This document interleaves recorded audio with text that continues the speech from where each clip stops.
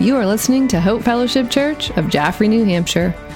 If you would like to check out more resources or to donate to this ministry, please visit hfcnh.org.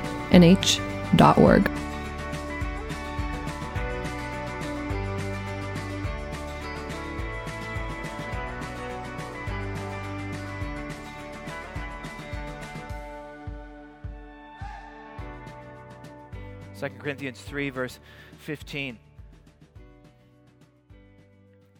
And the whole passage, I'm tempted to look even, let's look at verse 12. Does the booth have verse 12? Yeah, we'll read in verse 12, and we'll lead down into verse 18. 2 Corinthians 3, verse 12.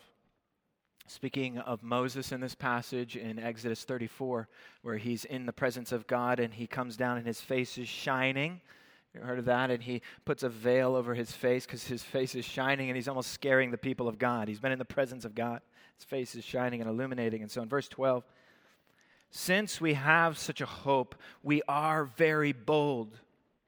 Not like Moses, who would put a veil over his face so that the Israelites might not gaze at the outcome of what was being brought to an end. But their minds were hardened. For to this day, when they read the Old Covenant, the same veil remains unlifted, because only through Christ is it taken away. Yes, to this day, whenever Moses is read, a veil lies over their hearts. But when one turns to the Lord, I love that. You see the shift there in verse 16.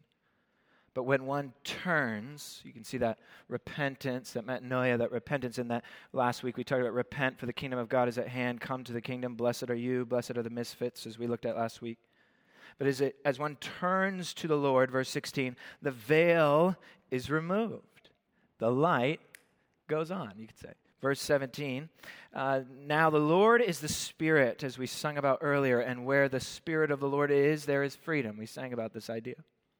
Verse 18, and we all, you could say today, right now, all of us who are followers of Jesus, with unveiled face, beholding the glory of the Lord, as we talked about just a few moments ago, we are being transformed.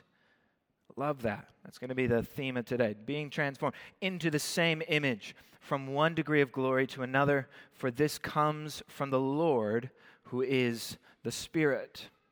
Let's open in prayer. Father, we come before you today in humble adoration. We come before you today knowing, God, that the very breath in our lungs comes from you. We come here today knowing that our life is from you. You are our life. God, help us to recognize the reality of both our physical existence and our spiritual life. Help us to recognize the moving of your Spirit within our very hearts, within our church, and when we gather as a people of God, Father, that you are alive and you are real. And God, I pray that you would work the change that your Spirit has upon us, that you would continue to mold us and shape us and form us into the likeness of Jesus Christ. Give us that sense today that we are being changed, even in this very moment. And Father, I'm grateful for your truth. I'm grateful for all that is happening, even in this moment. The children that are being instructed and loved and encouraged in the gospel of Jesus Christ, the families that are gathering, the life that is here, the people who can't even make it here who are online and joining with us from wherever they can. God, I'm grateful for your church. I'm grateful for your people. May you be glorified. May you be honored today. Give us a sense today of focus, Lord. There are many things that are distracting us. There are many things pouring into our minds and distracting us into different directions. Lord, give us a sense of understanding and wisdom today, that we would see you for who you are, that your truth would be unveiled before us, and we would recognize the reality of you and your work in our lives. In Jesus' name we pray. Amen. Before we jump right into it, I just wanted to mention there's a discovery class following the service. I think Lars mentioned that already. So if you are new or interested in learning more about the church, want to get involved, you're welcome to join us for a lunch. Some people have signed up already, but I know there's some extras. So welcome to join us for lunch, I think around 12:30 in the youth room. We're going to be going through a few things, and I'm excited about that. 2 Corinthians 3 is where we looked in that concept there of being transformed. Today's message is, how do I change? How do I change? And I guess it's kind of along the lines of what we've been talking about. Even right now, if you consider what you're doing, you're sitting in a church service, or maybe later on you're listening to this while you're driving down the road someday, but right now, in this moment, you're here.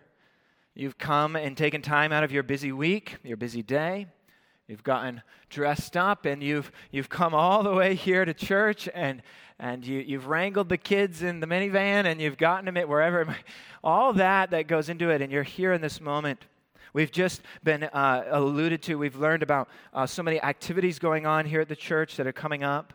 We opened in prayer and the reading of Scripture. We sang praises to God about a variety of glorious things, and now we're sitting. And we've prayed, we've lifted people up, we've heard testimony, and now we sit and we listen, and then we'll close in a worship song, and then we'll leave. And it's like, what is going on here? What are we doing? And I think there are times, even in moments like this, where I think if we're moving too quickly, if we're living at the speed of life that everyone else is living at warp speed, we forget to recognize the change that's going on in our lives, even in this very moment. That right now, you are being changed. Now, often the change is small. It's some would say it's called micro changes. There are little aspects of areas in your heart and in your life in which you are being formed and shaped. Everything that you take in is coming out in one way or another, whether you understand that or not. And even today, you've been making little micro changes in your heart as you've been either submitting to the truths that have been preached and sung, or you are resisting them. And everybody knows where you are at with that, in a sense, in your own heart. I don't know.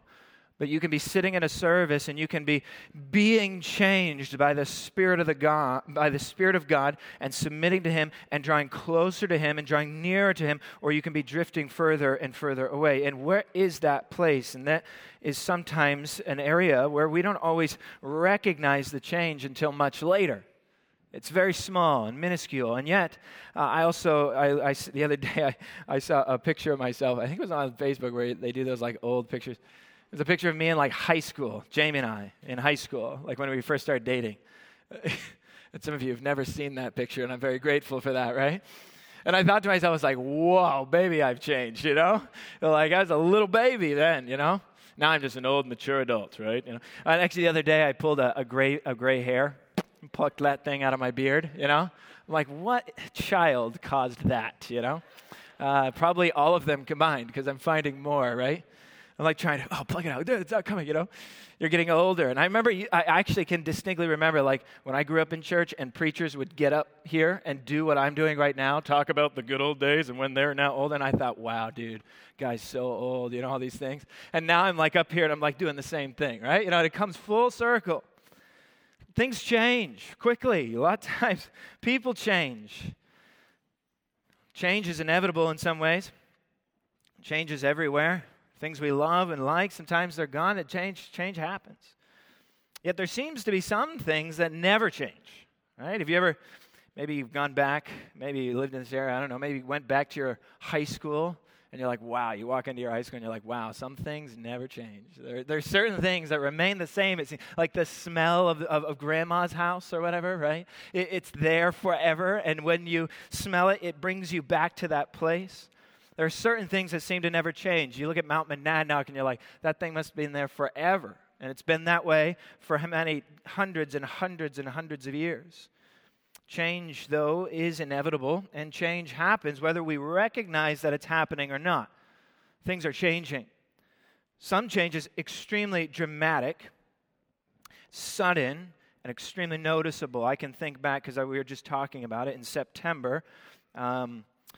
The Sunday, I think it's the second Sunday in September, will be September 11th, 9/11, and it hasn't fallen on a Sunday for a while, and I was just thinking about it. September 11th, and many of you can remember that. Some of you don't. You're too young, but you remember what it was like on September 11th and how much the world changed at that moment. Air travel, flying on a plane, changed forever after that moment. Dramatic shift, dramatic change. I don't know if you can remember, because it's been so long, but some of you, can you remember 2020? Do you guys remember that, or is that erased out of your mind? Has that changed a few things for some people in this life and economy and world? Yeah, I think it's so, right? We'd say things got a little weird after that, right? I was saying it earlier that there's BC and AD. BC is before COVID, and AD is, I don't know, after disease. That's what I was trying to say, like BC, AD. So we all just consider things, oh yeah, remember in, 1 BC or something, right?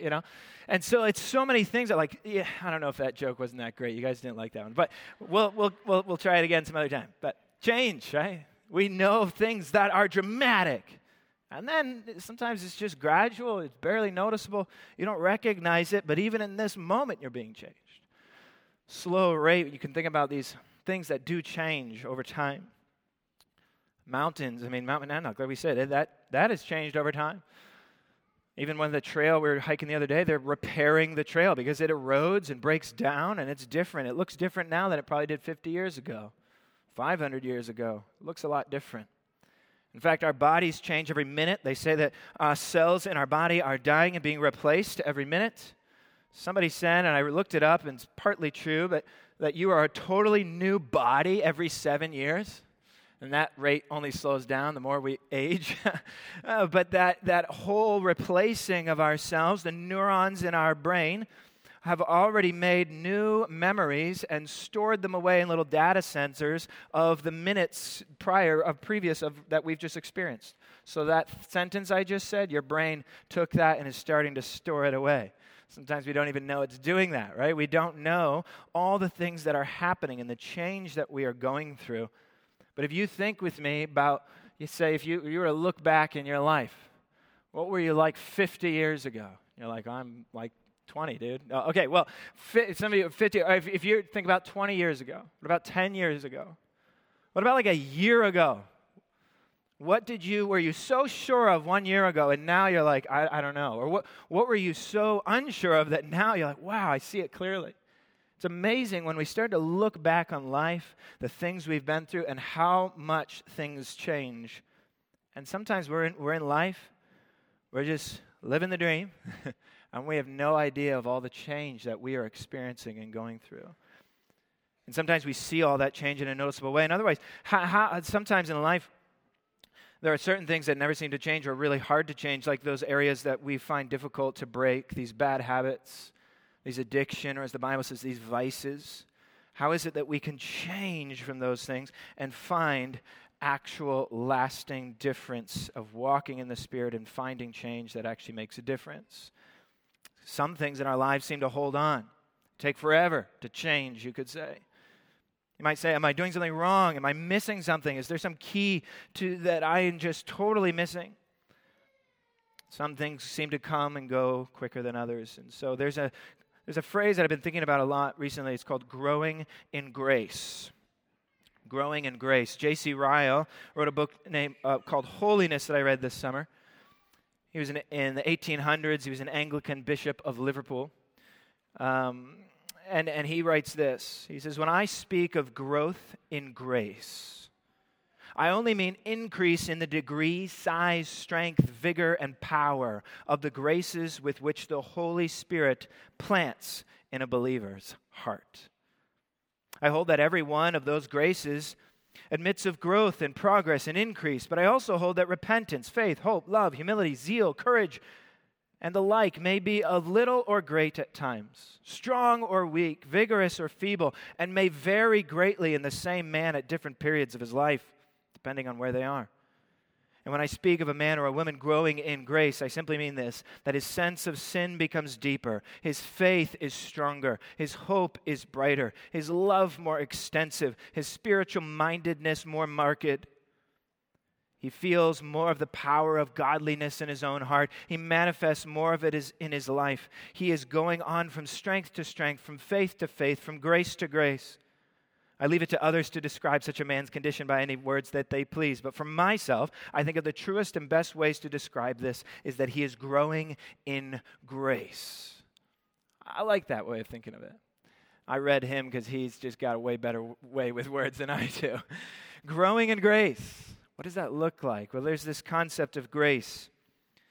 We'll talk about this idea of threefold grace and what that is. But when you think about grace today, I don't know about you, but on the news, everyone's talking about debt. Is that coming out a lot? Everybody hearing about a lot about debt? Who's paying for debt? This debt, that debt. Everybody's in debt. What if you were billions of dollars of debt, in debt, right? Or what if you were the American government? You could just say that, okay? What if you were billions and billions and billions of dollars in debt and you cannot repay that debt? Someone comes along and repays it. It's wiped away.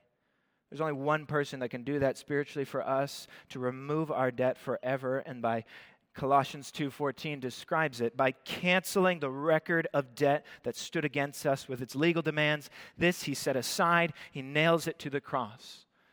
Jesus took your debt, your sin, your pain, and he nailed it to the cross. That is called grace. Grace. We don't deserve it. It comes to us. It is given to us by a gift. For by grace you've been saved through faith. It's not of our own doing. It's the gift of God, not a result of works, so that no one should boast. We are his workmanship now, this masterpiece. We'll talk about this in a moment, but the Bible talks about grace in different ways. There's different theological terms for it. Some of you know the words justification and sanctification and glorification. This beginning, regeneration and justification, kind of you could say the moment, the beginning, the positional, the start. And then the sanctification, the progress through life. And then the glorification when we meet our Savior face to face. This is, you would say, the life of a Christian. The life of a Christian. Many would describe it in other ways. Past grace, present grace, future grace. But it's all grace, and we can't always separate them out. They're connected. You can't have sanctification without justification. They are together. Positional sanctification, progressive sanctification, final sanctification. Did I say sanctification enough yet? Yeah? Everybody? Okay, you with me right there? I'll say it a few more times here. David Powlison writes it this way. He says, in the past tense, your sanctification has happened, and you are a saint. Isn't that awesome? That's why I can say to you, hey, saints of God, how you doing, right? You are a saint. You have been saved. You could say period or a capital letter at the beginning of your story. From the sins we are saved, ultimately from its penalty, and now we are set apart and made holy, different, set apart to God and from sin. And now, in the present tense, like your everyday life, the change that's going on right now in your life, in the present tense, your sanctification is now being worked out. God is working through your life on a scale of days, years, minutes, you could say decades, to remake you and mold you into the likeness of Jesus. You are being progressively sanctified. You are being saved. This is the story of your life. You're being saved, and it's being written every moment. And in the future tense, our hope is preserved for us in an inheritance in heaven. It awaits for us. The Bible says it's sure, and it cannot be taken or corrupted. In the future sense, your sanctification will be perfected. You will live with him. You will see God's face. You will participate in the glory of God himself. You will be saved. They are connected. This past grace, you could say the title of Jordan Moody's story, Justified. I am saved. Present grace, the story is now being written. And as my story of my life is being written every day, I am being saved.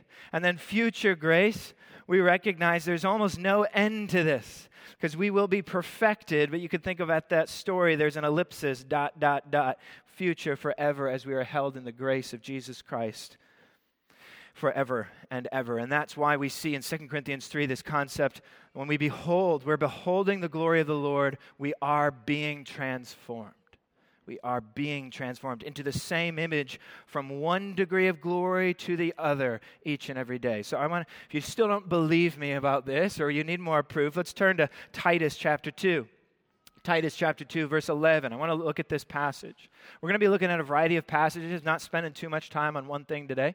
We're going to be walking through this idea as we explore how God changes us. And so look at this, Titus 2, verse 11.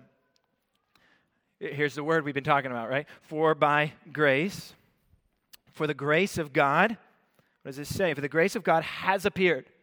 Past tense, it has appeared. Jesus has come, bringing salvation for all people. Past, thank the Lord. Jesus came at Christmas. He rose on Easter, and we are now alive in him. Believe in him. Come to him. He is risen, and so will you. Grace has appeared, right? But we don't stay there. We don't stop there. It goes on. Verse 12. Look at verse 12. What does it say? Grace of God has appeared, bringing salvation to all people, training us to renounce ungodliness. So now in our life, we're shedding off that sin. We're training us in the Spirit to renounce ungodliness and worldly passions and live self-controlled, upright, and godly lives in this present age. It is now this sense of now our life, each and every day. We are being trained to renounce ungodliness. We are being trained to shed off the old man and put on the new each and every day. Then verse 13, what does it say? So you could say that was the present. And then we move on to the future. What does it say? Verse 3, right now, we are, love this, waiting. You find yourself like that every now and then. We just say, how great thou art when Christ shall come. And you're thinking, man, he's about to break into song here, right? With humble, Christ is coming, and so we look to that, waiting for Christ to come for our, as it says in the passage, verse 13, waiting for our blessed hope. You could almost say, the second appearing of the glory of our great God and Savior, Jesus Christ. You have the past in 11, present in 12, future in 13. Like that. Then it says, it goes on, moves on right here in verse 14. It rehashes everything. Verse 14, it is Christ who gave himself for us to redeem us from all lawlessness and to purify himself a people for his own possession who are zealous for good works. Jesus gives himself to redeem us, save us, justify us, free us to do what? So he can purify us for himself, a people for his own possession, who now do what? Sit around and twiddle their thumbs and wait? No, so that we can now be zealous for good works. Isn't that cool? You got to get the progress there. And yet, change is not always just this three-step process that I follow this step, I go to this step, and I go to this step. I know some of you are very analytical. You like the little order. Some are a little bit more free-flowing. I think change is a little bit more free-flowing often. The transformation that happens in our lives, that we are being transformed like a root, like a seed, where we grow up in every way to him who is the head in Ephesians 4. I don't know about you, if your kids probably recently, or maybe some of you adults find it fun, you're collecting caterpillars lately, right? Because monarch season is around. At least in our house, it's like a whole thing. It's like monarch season. It's like a part of the end of the year. It's like this massive thing. Every day I come home, the girls are around, look, the caterpillars are doing this, right? We have neighbors with milkweed and all that, so we're out collecting caterpillars. And you know the story of metamorphosis and the caterpillar, and it changes one day into a beautiful butterfly, right? You know, so it's a perfect illustration. Why? Well, actually, because that whole process of the caterpillar becoming a butterfly is called metamorphosis. And it's a Greek word, and it's biblical, right? Why? Because it's right there back in 2 Corinthians 3. 2 Corinthians 3, we are being transformed as metamorpho. It is a Greek word for metamorphosis. It is this changing of one into another. And it was pretty remarkable. In fact, the other day I saw the caterpillar. I hadn't seen it happen. I've seen them caterpillar. I've seen the chrysalis. I've seen the monarch. It was pretty cool. The caterpillar crawled up into the jar. It makes this little silk pad on the top. And then what it does is it begins to spin. Have you seen this? It's pretty nuts. It begins to spin, and it kind of sheds off this skin. It's called molting, and it molts this skin. It's kind of gross, actually. And then eventually, as it spins, it like pops its little head off and everything, and then it falls down, and then it like curls up and becomes a chrysalis. And it happens in like a minute. It's pretty nuts. I was like, what? And my kids were like, that's so cool, you know? It was really neat, this metamorphosis, the caterpillar spinning, and then of course, me being the pastor that I am, I was like, there's a spiritual lesson in that, kids, you know? And I was like, okay. And I was like, I'll write that down for Sunday, you know? That's basically my life, right? But it's this concept of like this shedding off. It's Ephesians 4, Colossians 3. Last year, around October, I preached a message called Vice Versa from Colossians 3. We talked about this same idea. In fact, if you were to take this sermon today and last year's sermon, you'd compare them side by side. They'd be so similar. God's been teaching me this for a while, but this vice versa, this idea that you have this seesaw kind of aspect of life, the put off of the vices and the putting on of the virtues, and we are being renewed every day to do that. The put off, put on, put off. It's not one or the other. It's joined together. We put off to put on, we put off to put on. It is this aspect of mortification of the flesh, as John Owen would say, and the vivification of the spirit. Mortification, death, I'm not going to say that again. Bringing to life, right, of the Spirit. You understand where I'm going there, right? And this is the concept that we see also in Ephesians 2. I guess you could even make I did a wedding yesterday. You can make the same comparison into marriage as well. This idea that we are married. We tie the knot. We put on the ring. And then at the ceremony, it doesn't end there, but we live out that marriage through our life as we become transformed into one flesh together over a lifetime. You don't have it all figured out the next day. It's a lifetime of extending grace to one another, of putting off of my selfishness and putting on love for my wife and being transformed into one. Marriage is a wonderful example of the Christian life, and God has designed it that way. But Ephesians 2, verse 8, we've read it already. For by grace you have been saved through faith, and it is not of our own doing. It is a gift from God, not a result of works so that anybody can boast like they're better than someone else. But we are His workmanship. You hold that little word right there in your head. Workmanship created in Christ Jesus for good works, which God prepared beforehand that we should walk in them. Some of my ninth graders know when we memorize that we should what? Walk in them. Do you guys remember that? Okay, remember? So this whole idea of memorizing this idea, getting implanted in our head, because that idea of workmanship is so important. It's not this, we are a finished product overnight. It is this concept that we are God's work of art. That workmanship carries with a sense in the Greek that we are this work of art, a masterpiece being molded and sculpted and formed and fashioned into the likeness of Christ, with one day when He returns, the maturity of the manhood of that aspect has been presented to God, completing holiness. It's a beautiful concept. 1 Thessalonians 4:3 says that this is the will of God. You know what it says? This is the will of God. Your sanctification. Not kind of neat? What's the will of God? Your sanctification. That He would sanctify you over a lifetime. 1 Thessalonians 7 says, for God has not called us to impurity, but He has called us in holiness, to live for Him. And yet some of you, I know what it's like, waking up in the morning and not feeling very holy, frustrated with the areas that you're still growing in. But I want you today to come away from this message, I hope by the end, that you won't be feeling frustrated, but you will be feeling motivated because the grace of God covers you even in this moment. Philippians 3 also says this. Like I said, we're going to be looking at a couple passages. Philippians 3, verse 12. Not that I have already obtained. This is Paul speaking, the great apostle Paul. All the things that he experienced in life. Yes, a dramatic transformation and a lifetime of also growing in grace. He says this, Philippians 3, not that I have already attained or I'm already perfect. I haven't figured it all out. It's not done. I'm still growing each and every day. Not that I've already obtained this or already perfect, but I press on. Don't be frustrated. Press on in faith. And I love this idea. I press on to make it my own. He said, make your salvation your own. Own it, people. If I'm going to preach at you right now, own it, he says. I like Dallas Willard says that grace is not opposed to effort, but to earning.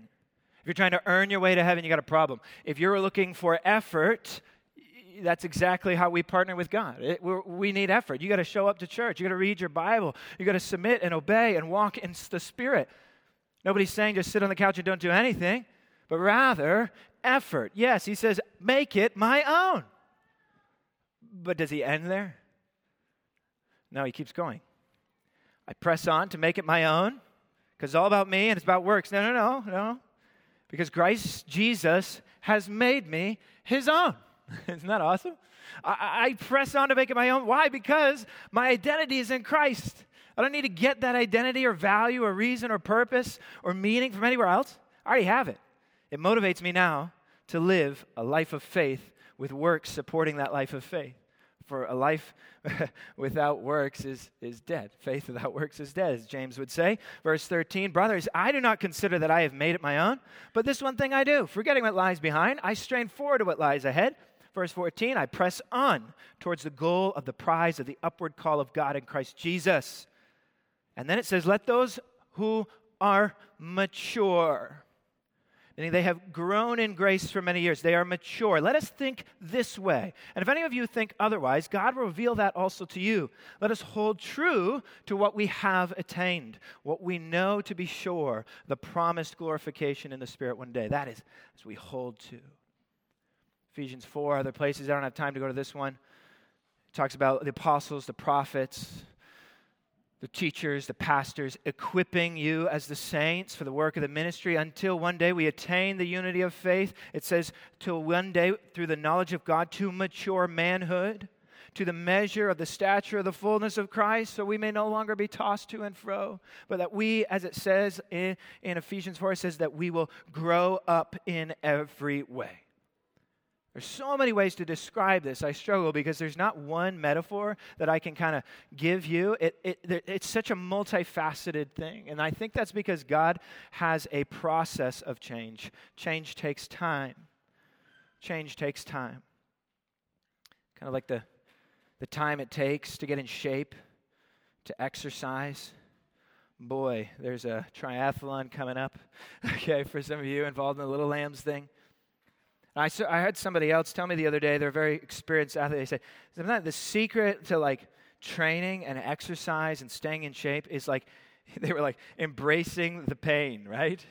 And enjoying the process, they said. It almost sounded like a cliche, like, yeah, whatever, dude, embrace the process. What does that mean?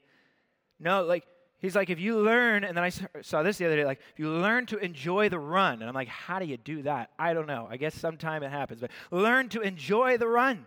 And you'll have no problem finishing the race or completing your goals. Isn't that kind of neat? It's like we're always looking to the end. Yes, we should. In fact, Hebrews, look to the finish line, looking to Jesus, right? But there is a certain sense of embracing the process that it takes to get there. And when it's difficult to finish, it's when we can't stand the journey. And sometimes that journey is the fun part. We grow in there and we stop to smell the roses and acknowledge what God is doing in our life, even though we don't feel satisfied to where we are yet at this point. There's this other guy I follow on YouTube. He's a fascinating person. His name is, I think it's Martin Doolard. He's Danish and whatever. He has this idea of, he has these books he's written about his journeys on a bike. He's biked across the world.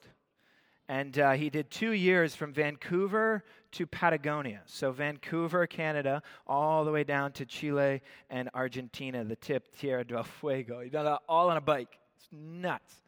And he records this thing. But what I found refreshing about what he talks about is just the concept of, like, he had a goal to finish. He needed to get to the bottom of South America. But he talks about learning to embrace each and every day that he was biking and making progress on his bike every day with all his gear, tenting and camping along the way. Just embracing where he was at and not missing the beauty. Sometimes when I've been running Mount Monadnock, hiking Mount Monadnock, I'm going for a time, I'm trying to push myself, and I forget to even look around and see the beauty. And the other day I was coming down kind of fast, and I looked around, and I was like, you know what, this is kind of beautiful, you know?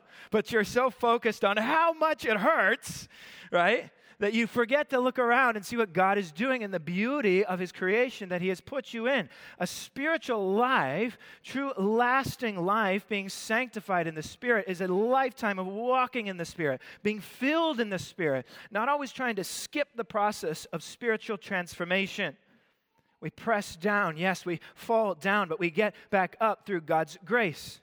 I please Him with my life, but I ask for forgiveness when my life doesn't please Him. It's God who is full of grace, patience, and forgiveness. We're humans made in God's image. And as in my human life, He is making me more and more into His image of His Son, Jesus, to look like Him every day. Kelly Kapic says it this way, and I'm going to read a couple quotes and kind of talk about it as I think it helps to bring out this idea of the transformation, the time, the life, the journey, the spiritual journey. Many of us, he says, has difficulty valuing process, right? Tedious practices, the significance of slow growth, and the beauty of development are easily rejected in our culture of rapid download speeds and instant gratification. Wi-Fi here and now, right? I want to be done with this, man. Get me to the finish line now. He says this, with similar impatience, we often wonder why God doesn't instantly change us and everything gets easy overnight. He says this kind of candidly. He says, I yell at my kids when I shouldn't. I'm trapped in self-absorption that never seems to end. My endless, disordered desires feed my greed and lust. Sin is not just this past issue that's totally gone, but a present struggle for believers in life. It takes great effort and perseverance not to give up. And so we ask why God extends His grace to our broken and needy lives. Why doesn't He immediately free us from all our faults? Why are my bad habits not erased and positive virtue instantaneously produced? And if God doesn't like sinful certain attitudes and behaviors, why doesn't it sometimes seem like He stops forgiving us in it? Why doesn't the Almighty instantly transform us so we could never fall short again? And you could say, well, we'd be in heaven at that point. Well, kids are learning to walk. My youngest, my son Judd, is learning to walk, and he's tripping all the time and falling, but he's starting to run and all this stuff. But you know what it's like in the process of a child's development to see them develop and grow up. And it's this idea of practice, and it takes time. My daughter came in crying the other day. She was learning to do one of those jump ropes, like one of those old toys you put on your ankle and you jump and you skip around it. Have you seen one of those things? Yeah, skip rope, is that what it's called? Okay, it's just, thank you, it says skip it, okay. She was doing that. When she first got it, I kid you not, she could do like 2 or 3 times, and she'd get frustrated, and he's like, just keep trying, honey, keep trying. And then she came running in the next day and told me, Daddy, I can't do it. And I was trying to figure out what she was crying about, first of all. And then I realized to skip it. She's like, I can't do it. I can't. I was like, what do you mean you can't do it? And then she said, I only did 19 and I was trying to do 20, right? And I said, honey, you better do 20 next time. I'm not going to love you, right? Is that what I said? No. I said, it's okay. Yesterday you could do 3. Today you're almost doing 20. And then I kid you not, yesterday she did 84. I was like, what? That's cool, right? You know, it's like, you just see like 3 days transformation process, right? And then again, being the good pastor, write down illustration, right? You know, no, it's like, some of you are like scared to be in conversation with me because you'll be in a sermon illustration later. That's just how God gives us children. That's their job, right? But I think that's the idea of like, is God like that, expecting 84 the first time I try? Kelly Kapic says, yet when it comes to our Father in heaven, while we would never admit it, we often think very poorly of Him. We seem to believe He expects us to be instantly flawless, to never make a mistake, and never fall back and hit the ground. Sadly, I think many of us who've experienced maybe a church culture that expected that out of us creates inside of us a battle where we're constantly dealing with that pressure of judgmentalism and legalism and a standard that we can never meet, and a lack of grace, and we find ourselves struggling in our adult lives to recognize that how is it that God could still love me even though I wake up at times and still struggle? Am I in a church culture where I can actually admit the fact that I'm still struggling with something? And I need patience, and I need grace, and I need mercy and love. And so sometimes we're frustrated with the long obedience in the same direction, and we're frustrated with the process of change and the transformation, and we go chasing things that we think will take it away in an instant. But Kelly Kapic says this, when we envision God as a temperamental father, the Christian life will seem heavy and burdensome, rather than hopeful and promising. For if you're in Christ, there's therefore now no condemnation. We walk in the Spirit, we persevere, as Hebrews says, we keep going, and God will complete His work in you. I think we forget that God isn't in a rush. I value efficiency, on-timeness, Wi-Fi speeds, that I get something when I want. But if you think about the way God has designed the earth, a seedling to take months and months to grow into something that is profitable. When we think about our own lives as the practice and the time that it takes, I think God doesn't value efficiency and speed the same way that we do. I think it's this concept of being transformed. It's this change that takes time, the art of slowing down to embrace the process of the Spirit's work, the slow drip coffee of the transformation and metamorphosis. Isn't that comforting though, right? I find it comforting. I hope you do as well. I'm not here to put a burden on you and an expectation that when you walk through those doors, you better have your act together. That's not how it is here, and it won't be while I'm here. We're here embracing the change, embracing the work of the Spirit in all of our lives in dynamic and varied ways. That's kind of my last point here today. That God works in dynamic ways, and He changes you in dynamic ways. I like formulas, I like logic, I like A plus B equals C every time. But I think sanctification, especially as we read of it in the Scripture, is not a formula. God doesn't work in formulas because you're not a robot and you're not an algorithm. Your TikTok and Facebook feeds work in algorithms. They produce some expected result every time, and they're designed that way. But the Bible says in 2 Corinthians 3, verse 18, we read it earlier, in verse 17, now the Lord is the Spirit, and where the Spirit of the Lord is, there is freedom. It does not say there is algorithm, input equals output every time. Sometimes God works in radical, life-altering ways.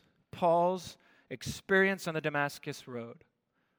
This extraordinary change. And yet sometimes there's the thorn in the flesh in Paul, the praying and the growing in grace, and him saying, look, Lord, your grace is sufficient for me. Pressing into that over a lifetime, there is these small, ordinary, and I dare say, sometimes unnoticeable ways that God changes us until 20 years later you look back and you realize all the change that God has worked in your life. And even in this moment, you've been changed.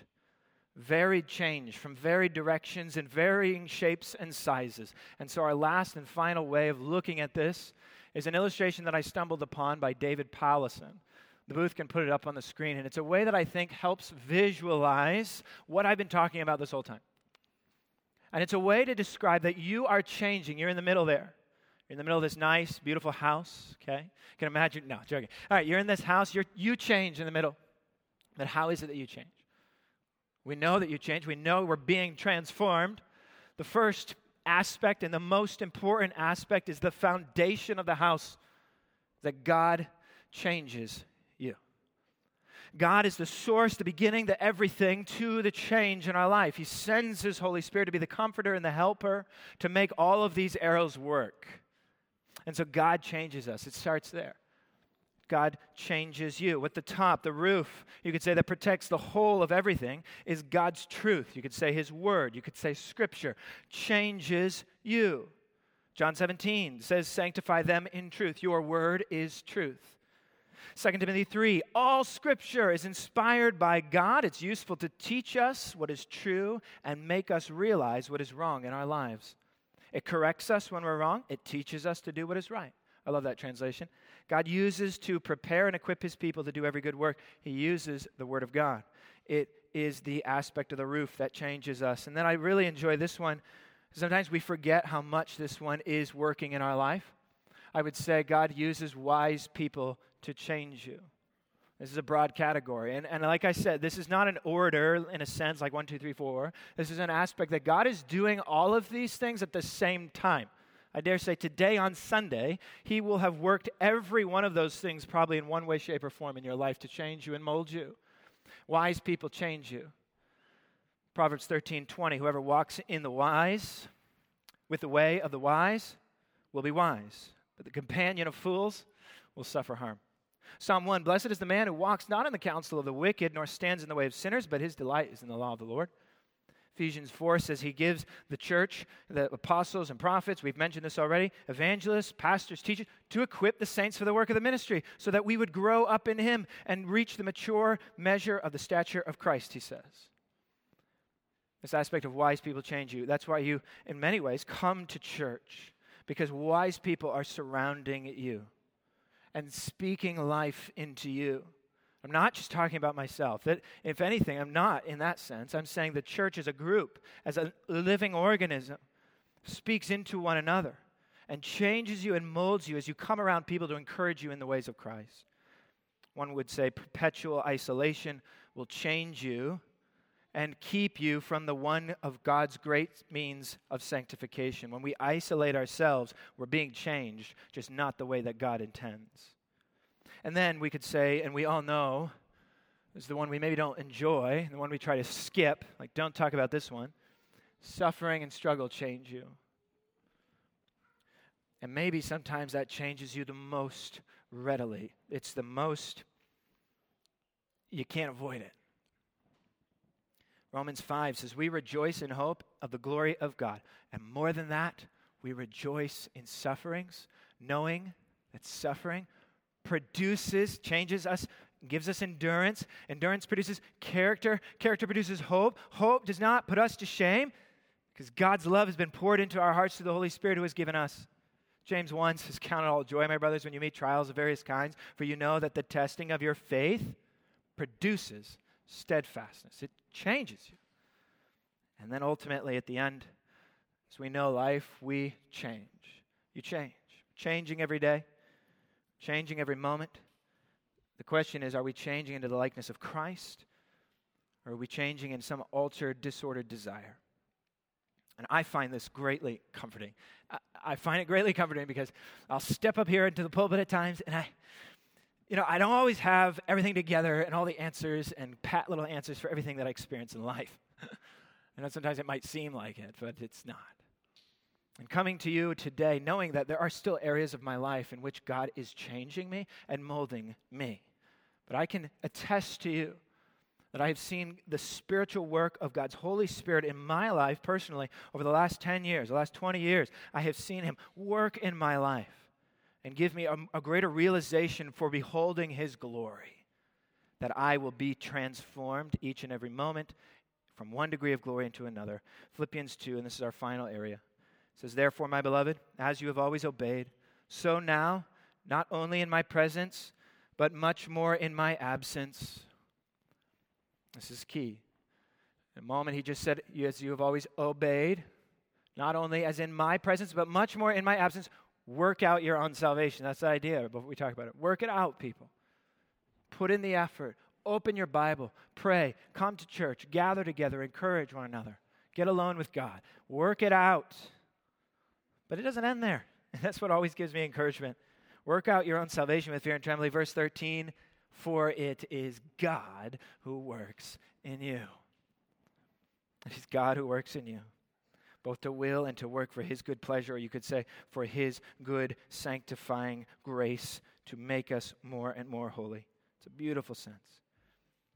As we are now all with unveiled face, beholding the glory of the Lord, we are being transformed into the same image, one degree of glory to another. For this comes from the Lord, who is the Spirit. Let's close in prayer. Father, we thank you for your word. God, thank you how it just, I guess you could say, it just cuts me to the core. Thank you, Lord, for speaking through your church and your people. Thank you, God, for being our truth. You could say, as your word says, the way, the truth, and our life. We fall in your presence today. We humbly adore you.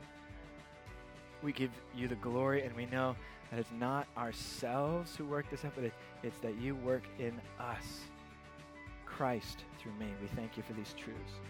God, I ask that you'd be glorified, you'd be praised, you'd be honored today. In Jesus' name we pray. Amen.